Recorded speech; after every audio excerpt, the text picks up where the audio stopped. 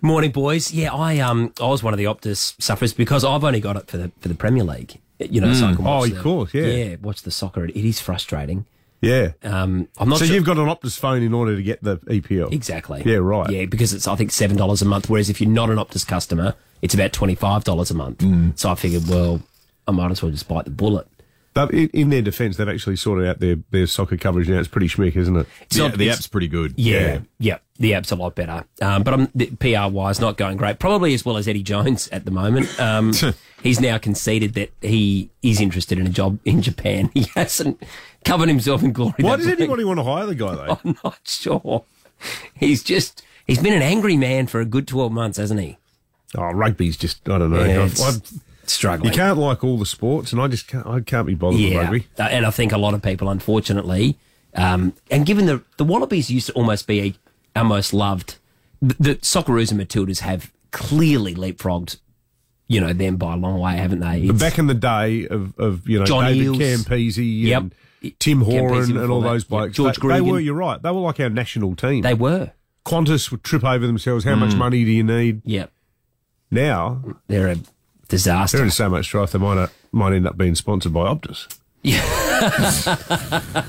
Hey, Erin Phillips, she's going to be presenting the award. She was asked if she would like, some kind of award or the best on ground for grand final day to be named in her honour. As always, she was very humble in her response. Just to be in those discussions, first of all, is really a privilege. But I'm not, honestly, I don't focus on those things. They only ever come into my mind when I hear it, when people talk about it.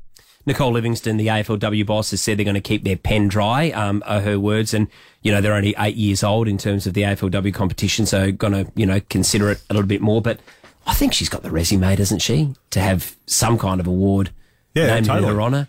What kind of talent are they waiting for? Well, exactly. 2 league best and fairest, 3 premierships, 2 best on grounds and grand finals, captain. Maybe they're just waiting for a Victorian to do something comparable to that. Yeah, I think it's a no-brainer. Well, Am I missing something? No. And you think in other sports, how many awards are named after people who were significant figures in the early days? I mean, there's still plenty of awards that carry the name of administrators or stands and things dotted around the country. Like this is as obvious as a case you're ever going to get.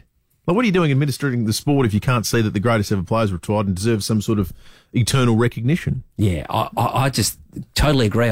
Look, we're retired at a time when the code has gone from marginal fringe activity to genuine mass sport with a huge audience compared to what it had and immense grassroots participation. Every single football club in Australia has transformed itself in the last 24 months to accommodate the surge in young women. No doubt. Yeah. And she's been the most important figure in that transition. Yep. She was the one that sort of set the legacy for that, wasn't she? You're right. I mean, I'm lucky enough. I go to a lot of clubs on Thursdays, and I always say, how many women's teams you got? And they say, 6, 8, 10, It's 12. crazy. It's insane. We've just got funding. We're building new change rooms because, they have to build the female and the male change rooms. And it's incredible, the amount of work that's going on at a grassroots level. And you're right. She was the sort of face of the women's AFLW when it first started, wasn't she?